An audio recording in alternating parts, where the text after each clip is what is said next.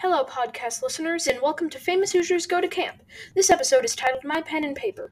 This is your host, Teddy. In this episode, I will explain who my famous Hoosier was, how he was famous, and, well, what he did with his life. This story begins in 1866, when a young boy was born in Crawfordsville, Indiana. He would grow up to have a passion and love for his state, Indiana. He had school trouble. In his first year, he dropped out of high school because he felt he couldn't keep up with math, nor did he attend college. He went to California in hopes of being a prospector, although these hopes never came to fruition. When he was there, he worked for a local newspaper and made more money than the prospectors would ever make. After he dropped out of school, he went to work for two newspapers, the Indianapolis Sentinel for 1 year and the Indianapolis News for the next 12 years, before he decided to devote his time to other things. He wasn't only famous for working at newspapers, he wrote books.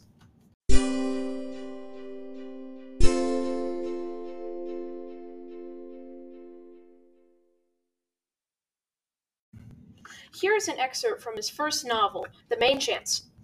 It is not enough to say that Wary Radin could lead a German or tie an ascot tie better than any other man on the Missouri River, for he was also the best informed man in that same strenuous valley concerning the traditions of the English stage, and was fairly good actor himself, as amateurs go. He had an almost fatal cleverness which made him impatient of the restraints of college, and he left his sophomore year owing to difficulties with the mathematical requirements.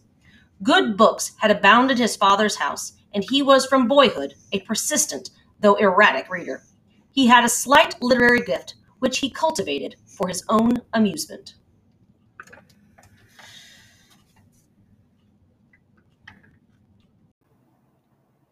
This excerpt is interesting because the book implies metaphor, but I believe it seems to be more of illusion.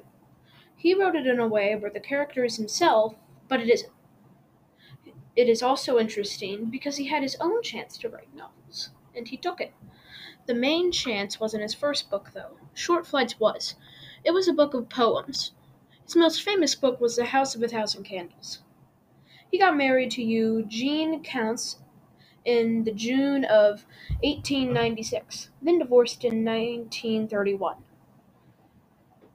and then met Dorothy Lannon and married her in 1933, then divorced again in 1943.